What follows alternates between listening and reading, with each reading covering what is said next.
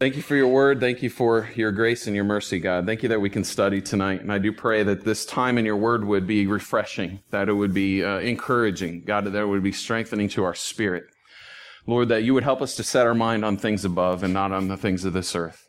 And I do pray, I ask, Father, that you would help me to rightly divide your word so that all of us might come to know you better and just fall more in love with you, Lord.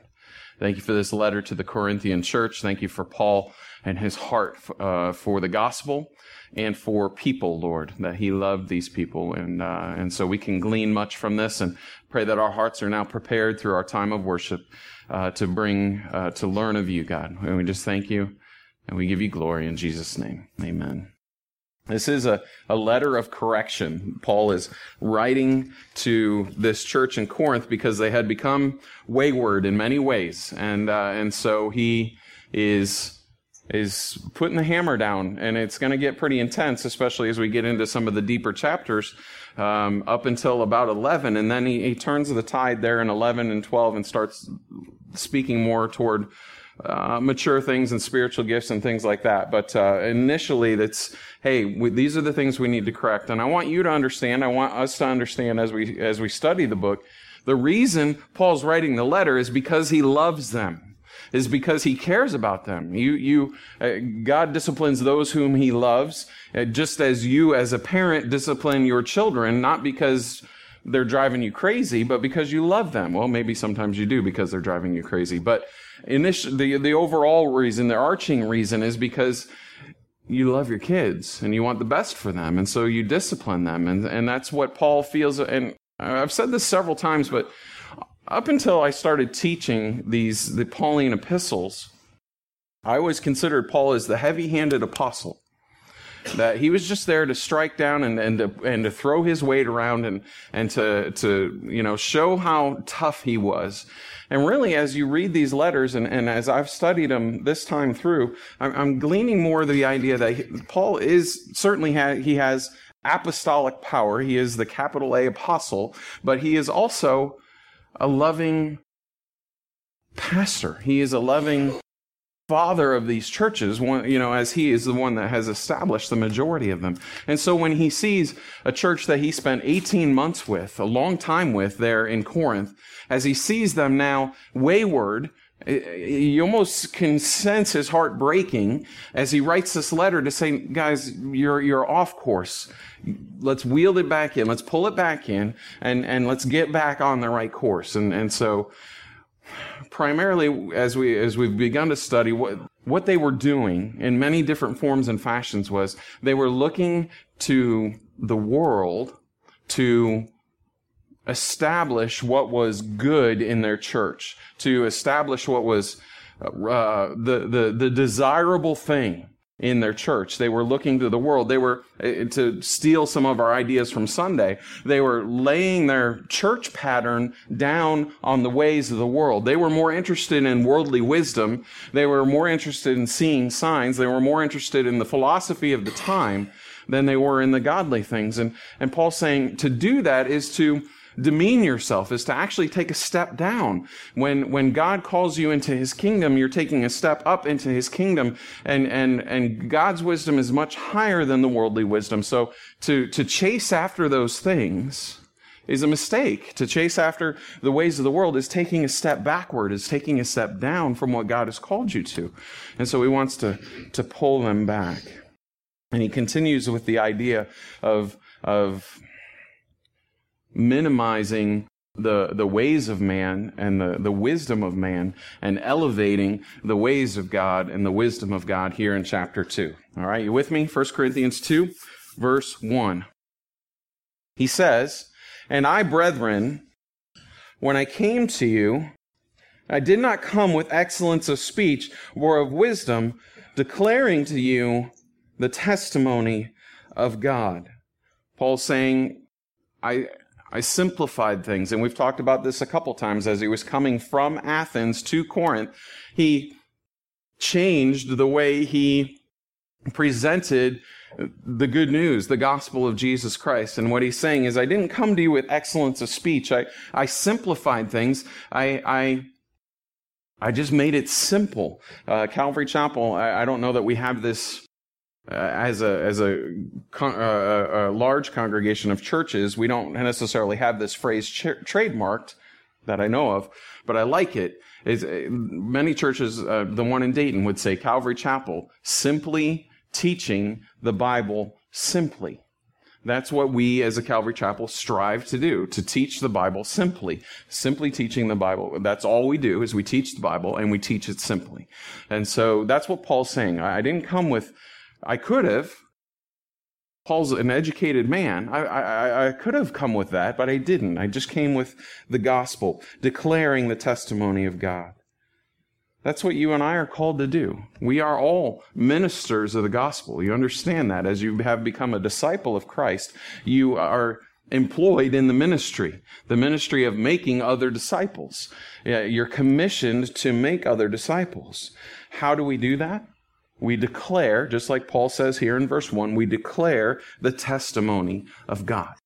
We explain the gospel. That's how we make disciples. And we can continue in being disciples by understanding the good news, the gospel of Jesus Christ. That God became man, a perfect sacrifice, so that you and I could have life. That's very, very simple, but figure out how to say it in your own words. Practice it. Let it roll off your tongue. Don't be afraid to speak it out loud. How would you share the gospel? 1 Peter 3:15, always be prepared to give a reason for the hope that you have. Well, are you prepared? If I were to ask one of you to stand up here and explain to us the gospel, would you be okay with that? If not, then you have work to do. Then we have work to do. And so Paul is saying, I didn't come with excellent speech. It doesn't take that. I don't know enough about the gospel. Yes, you do. If you're saved, you do. You know enough about the gospel. I don't know how to talk. I have a speech impediment. Okay, Moses, we'll fix that. You don't have to come with excellence of speech. And I think the way and I've mentioned this before, but I think the way we do that is, well, you know this. You talk about the things that you love, right? We just by nature talk about the things that we love. For example, what's going on Saturday? Hello? Yeah. First football game of the season. I know Chrissy's like, I don't care. Well, that's because she doesn't love football. I understand. Michelle doesn't care either. But to me, I'm like, cool, I know what's going on Saturday. So I'll be happy to talk with Russ after, church about, hey, who's going to start and what are these things going on? Is Buffalo going to be an issue? I don't think so. Did we have a chance to go 12-0? Yes, we have a chance to go 12-0. Really, it'd be 25-0 because we didn't lose it all last season. And we talk about the things that we love. When I gave the example 18 months ago, 2 years, or a year and a half ago now, what I did was I shared with you about Chick-fil-A's banana and what's it called? Banana pudding milkshake. And I shared with how I could live on that, and I told you about its frosty goodness, and they took it off the menu. I'm tweaked about that. They got some mocha cookies and cream this summer, which is all right, but it's nowhere near the banana pudding milkshake. I'm pretty sure that's the drink of heaven. I'm quite confident. But anyhow, we talk about the things which we love. Yes? So, are you in love with God? Are you in love with God enough to speak of Him, to tell others about Him, to share, hey, I found this thing, I found this relationship, I found this encouragement, I found this hope, and let me tell you about it, because it's changed my life, because I'm more in love with this relationship, with this person, this being, God, than anything else in the world. Let me share it with you. The more we fall in love with God, the easier it is going to be to talk of Him. And so as we gather on a Wednesday night and we sing our songs unto God, hopefully we're falling more in love with Him as we open His Word. We see His characteristics and His attributes. We're falling more in love with Him so that from now until when he takes us home, we're about the business of making disciples. We're about the Great Commission, and we're about speaking about that which we love. That's all Paul was doing. I just wanted to come and tell you about what changed my life. I was going to Damascus to kill Christians, and some serious things happened. Let me tell you the story. And you share your testimony, and hearts are open, and lives are changed.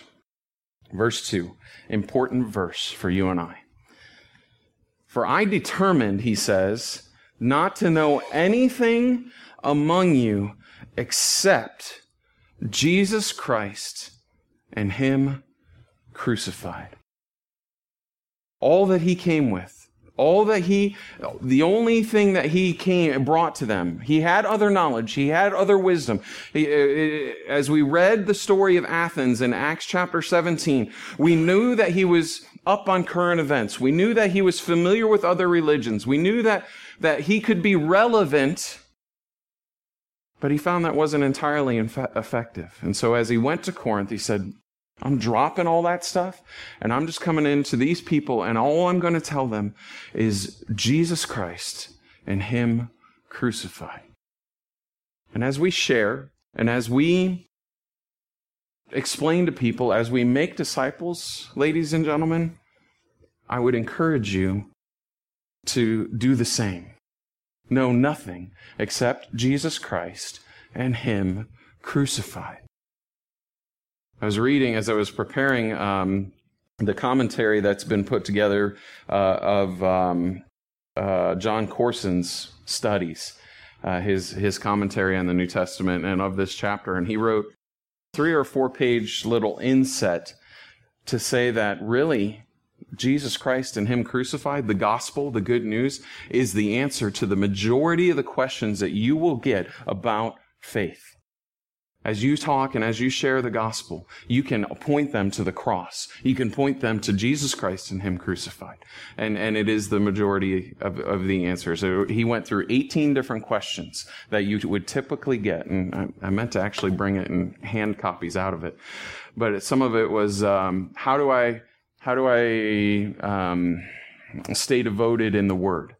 Well, you understand what Christ has done. You understand that Jesus made a way so that you can have eternal life in him, and that is explained through the Gospels. That is explained through the Word of God. And so that should give you a hunger for his Word. How do I make disciples? How do disciples grow? It's all in the Gospel. It's all in the Gospel. So, practice the knowing nothing except Jesus Christ and him crucified. It is simple. The idea is simple, but it's wise because we want to point to him. The gospel really is the answer to the world's problems. The good news really is the answer. He says in verse 3, I was with you in weakness, in fear, and in much trembling. Now, what caused this, we're not real sure of. Obviously, pretty well everywhere he had gone, he had been beaten, left for dead, beaten with rods, beaten with sticks, shipwrecked. He had some issues going on. So perhaps as he's setting up camp there in Corinth, these things are overwhelming his mind. I kind of look at it more like the idea, I came with, yes, these things, but in humility. I came making little of me and much of God.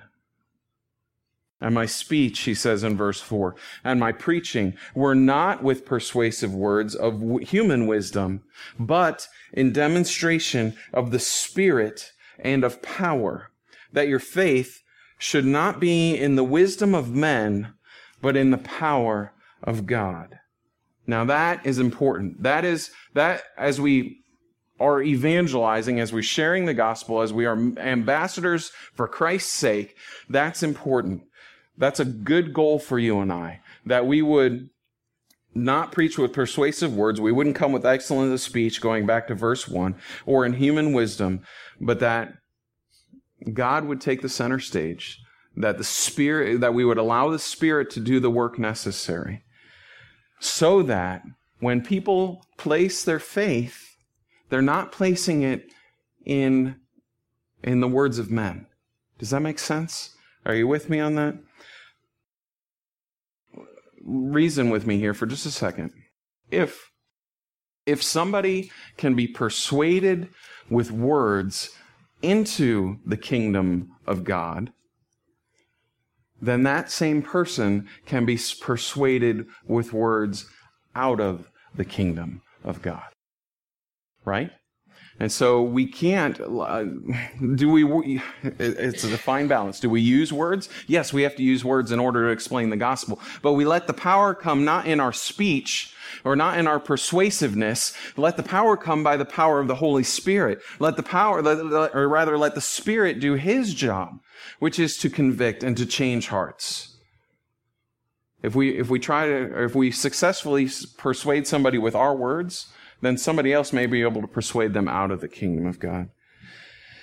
David Guzik, I'll quote him here, seemed to nail this idea.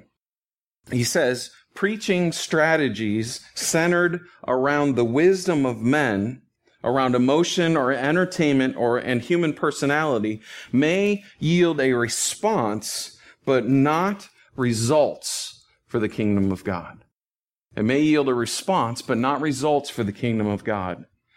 He goes on to say, many people use slick, entertaining, or even deceptive means to lure people into church and to justify it by saying, we're drawing them in and winning them to Jesus.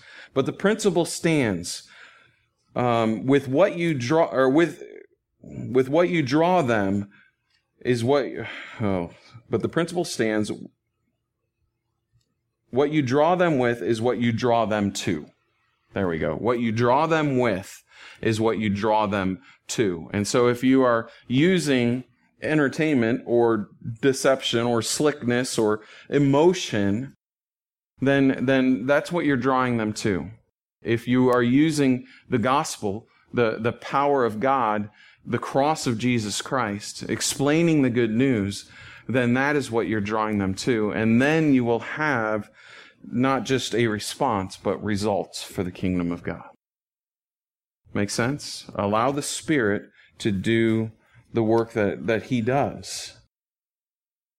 But in demonstration of the Spirit and of power, verse 4 says, it's the Spirit of God that creates true conversion.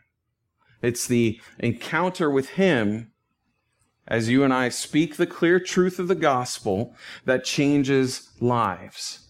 It's the encounter with the Spirit that changes lives, not our words. Okay? So, as we speak, as we share, we're praying, right? As we talk to people, we're talking to God at the same time. And we're saying, Lord, do a work here. Lord, open the eyes of their heart. Remove the veil that is covering their heart so that they can be convicted of sin. Because nobody knows their need for a Savior until they see their need for a Savior, until they recognize that they're sinful people in need of a Savior. Then they're willing to hear what Jesus has done. And so, Lord, convict in the way that only you can. Spirit, move over somebody's heart. Show them the wretchedness of their heart so that when I present the gospel that Jesus came and paid the price so that you might have righteousness, so that you might have life eternal, so that you might have forgiveness of sin, then that heart is primed and ready.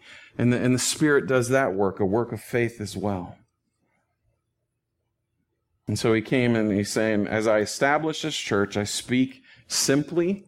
I don't try to elevate and speak over anybody's heads. I want to make sure everybody understands, and I want to speak without persuasive words and just present the good news, the gospel of the truth, a great goal for you and I as we are sharing. He goes on to say in verse 6, however, we speak wisdom among those who are mature, yet not the wisdom of this age, nor of the rulers of this age who are coming to nothing. He's saying, church, as you're established and as you're growing in Christ, can we discuss the deeper things of God? Certainly. You don't stay a spiritual infant forever. You don't just simply live on the milk of the word. At times we grow into the meat of the word and we become more mature and we speak to those who are mature. But it's not the wisdom of this age. He's telling them, stop chasing after those things. Stop chasing after the rulers of this age. They're going to amount to nothing. We recognize that, right? All we're building here is sandcastles, and when the tide comes, they're washed away. His kingdom is the one that lasts forever. You guys keeping up on current events? I posted it this afternoon. We need to really keep our eyes on what's going on over in the Middle East. We could be World War III by next week. We understand that it's quite possible we will be at war with Syria and Iran and Russia by next week. It's important that we understand the events that are going on. This world is fading away. There's a day coming when Christ is going to return. And until then, things aren't going to get better. We're in a continual state of downward spiral, where the sin is corroding the earth until he returns and makes it right. And so as we keep our eyes on the Middle East, as we pay attention to these things, we recognize that what is the value of why would we place value in the wisdom of this age? Because it's passing at best. It's passing. They're coming to nothing. Verse 7, but we speak the wisdom of God in a mystery, the hidden wisdom, which God ordained before the ages for our glory, which none of the rulers of this age knew. For had they known, they would not have crucified the Lord of glory. Now, when we see the word mystery in the Bible, we need to recognize that this isn't some kind of, Scooby-Doo sleuth, that if we just have the right number of clues, we'll figure out who's behind the mask. That's not the type of mystery that we're talking. This isn't a whodunit. This isn't, Alfred Hitchcock and wait till the end of the show to figure out what happened. That's not the mystery we're talking about here. When the Bible speaks of a mystery, what it means is that you will not understand it. You have no hope of understanding it unless it is revealed to you, unless God gives you that knowledge. And so as he says, we speak the wisdom of God in a mystery. That wisdom that he's going to speak about is the gospel, the good news of Jesus Christ. Remember what it said back in chapter 1, that to the Jews it's a stumbling block. Why? Because they don't understand it. Because to them it is something that trips them up. How could the Lord of glory, how could our Messiah be somebody that was crucified? And so they don't understand it. But so to them it's a mystery. It's not until the Spirit does his work in your heart, then you're able to understand what the mystery of God is. When the Spirit reveals it to your heart, then knowledge, then understanding comes. So it's the hidden wisdom which God ordained. It's a mystery, but it's not something that you can figure out on your own. These things have to be revealed to you through the Spirit, which none of the rulers of the age of this knew. Some would contend those are the political leaders of the time. Those would contend those are the Jewish leaders of the time. Some would even say those are demonic leaders, demonic principalities of the age. Had they known what was going to happen, they would not have crucified the Lord of glory. 6 1/2 dozen another. It doesn't really matter, in my opinion, as to who the rulers of this age are. It doesn't matter because none of them knew. And it's because God ordained that the Lord of glory would be crucified. Had it been the demonic principles, they thought that in his crucifixion they had the victory. What they didn't realize is that through the crucifixion comes the resurrection. And so Christ has the victory. I love that title too. The Lord of glory. That's I think one of the only times in the New Testament perhaps that is used. The Lord of glory. What a great title for our God. He is worthy of all glory. He is over all glory. That's what the Lord means, ruling over or reigning over. And he is over it all. And he is worthy of it all. Just a fantastic title for our Christ. Verse 9, but as it is written, eye has not seen, nor ear heard, nor have entered into the heart of man the things which God has prepared for those who love him. But God has revealed them to us through his Spirit. For the Spirit searches all things, yes, the deep things of God. Now, he's quoting a verse, and it's not an exact quote here, but he's saying, it sort of says in the book of Isaiah. That's kind of what we get here. It says, in the words of Isaiah, but not an exact quote, eye has not seen, nor ear heard, nor have entered into the hearts of man the things which God has prepared for those who love him. Most often when we hear that quote, or when we talk about that quote, we would think about what? Heaven, right? Well, nobody knows what heaven's going to be like because we haven't been there yet, or we kind of have an idea. We kind of have some, we get some glimpses from the Bible, but until we lay eyes on it, then we won't fully understand. But while I think that can be part of the answer as to what this is talking about, eye has not seen nor ear heard, it can't be the entire answer, because verse 10 says, but God has revealed them to us through his Spirit. So this mystery, what eye has not seen, nor ear has heard, nor has entered into the hearts of man, has been revealed to us, those that are in Christ, through the power, through his Spirit is what it says. For the Spirit searches all things, yes, the deep things of God.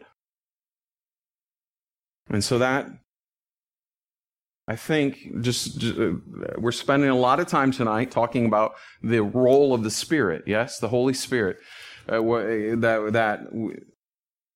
He's part of the Trinity. We recognize that, but he's not somebody that we speak of often. In fact, many Christians you'll find say, as they speak of the Holy Spirit, they call it. The Holy Spirit is an it. No. Wrong. The Holy Spirit is a he. And so the knowledge of the Holy Spirit is minimal in the church today. Like I said a few weeks ago, Francis Chan wrote a book called Forgotten God. It's all about the Holy Spirit. But the role of the Holy Spirit in your life and my life is very, very important. Is it not? I mean, we need him because it's the Spirit that reveals to our heart the truth of God, the knowledge of God. If we have not the Spirit, then we have not the knowledge of God. And so the role of the Spirit in my life and in your life is critical as we walk this world. Otherwise, we would have no knowledge.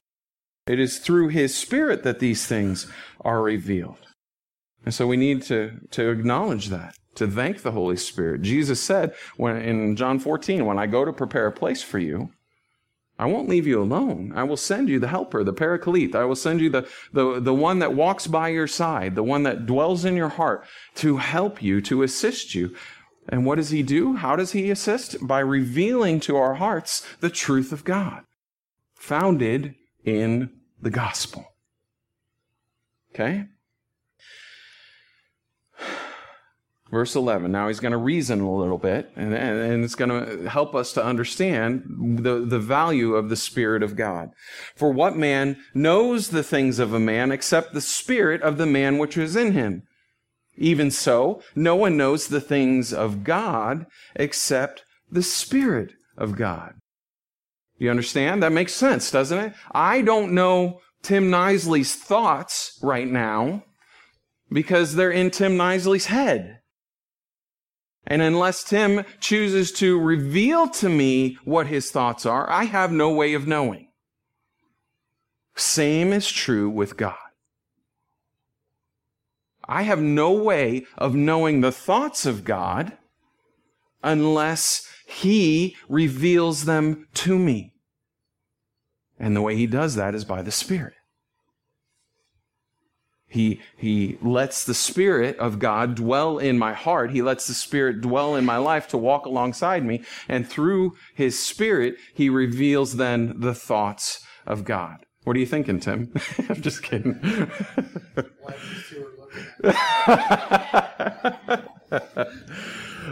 You're right there. So, yeah. And,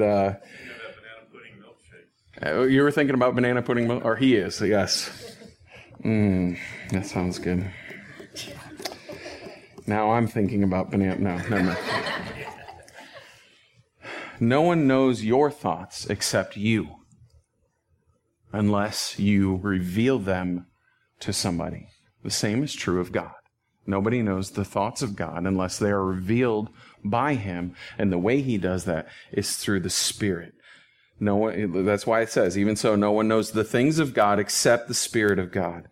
And so verse 12 says, now that we have received not the spirit of the world, but the Spirit, capital S, who is from God, that we might know the things that have been freely given to us by God. He's given us the Spirit so that as the Spirit has the knowledge of God, has the mind of God, then he can give that to us. He can reveal his truth to us. In Christ, believers are given the Spirit that we might have the mind of Christ. Not that we're all powerful or all knowledgeable or omniscient or omnipresent or any of those things, but that the mind of Christ, that we might have the heart of Christ, let's say, that we might love the world. These things which we also speak, not in words which man's wisdom teaches, but which the Holy Spirit teaches, comparing spiritual things with spiritual things. He's saying, I'm not even going to put this on the table with those that are speaking worldly wisdom. We compare spiritual to spiritual, and we're going to keep these things elevated inside the church so that those that have the Spirit in them can understand them. But the natural man does not receive the things of the Spirit of God, for they are foolishness to him, nor can he know them because they are spiritually discerned. We gain our knowledge through spiritual discernment and having the Holy Spirit. The mind of the flesh is set on the flesh. He's not received the Spirit, therefore he cannot understand the wisdom of God. The natural man, the mind of the flesh, is set on the ways of this world. We are called, and I've quoted this, a whole bunch of times in the last few weeks, not to conform any longer to the pattern of this world, but to be transformed by the renewing of your mind. Romans 12:2. We renew our mind, we allow the Spirit to work in our hearts that we might have the mind of Christ, the understanding of the wisdom of God. And then finishing up the chapter, but he who is spiritual judges all things, yet he himself is rightly judged by no one. For who has known the mind of the Lord that he may instruct him? But we have the mind of Christ. He's elevating the position of the church. He's elevating us as the bride of Christ to say, nobody can rightly judge us, those outside the church, because they don't have the mind of Christ. But we can judge all things. He who is spiritual can judge all things because they do have the mind of Christ. So as the Holy Spirit dwells in you and I, as we walk this world, as we are waiting for his return, that is an indicator, as we have the Spirit inside of us, that you and I have the mind of Christ. Then, how do we act those things out? How do we live that out in our lives? First and foremost, we understand and accept and live out the Great Commission. You and I, as we have the Spirit of God in our hearts, we want to accomplish Matthew 28:18, 19, and 20. We want to go into all the world to make disciples of all nations. We want to baptize them in the name of the Father, Son, and Holy Spirit, teaching them to observe all that Jesus has commanded them. And we are going to remember that God is with us always to the end of the age, because we have the Spirit inside of us. And so we want to we want to live out the Great Commission. As we have the Spirit inside of us, we want to love others, because we have the mind of Christ. For John 3:16, God so loved the world, what? That he gave his only begotten Son. That's how much God loved the world. He killed his Son so that they might have everlasting life. As we have the mind of Christ, we die to ourselves. We pick up our cross. We follow after him daily, and we love the world. Not the ways of the world, the people of the world. We have a compassion for them as Christ does. At the same time, we long to be with God. We recognize that we are aliens and sojourners in this place and that this world is not our home. Christ recognized that as he walked this world. That, hey, I'm going to prepare a place for you. That where I am, there you may also be. And there will be far better and far grander. And life in the presence of God is far greater. And so we don't set our tent pegs so deep in this world. Our roots are in Christ, as we talked about on Sunday. We long to be with God. We set our affections on things above, not on the things of this world. And we don't chase after the shiny things that would try to lure us from following Him.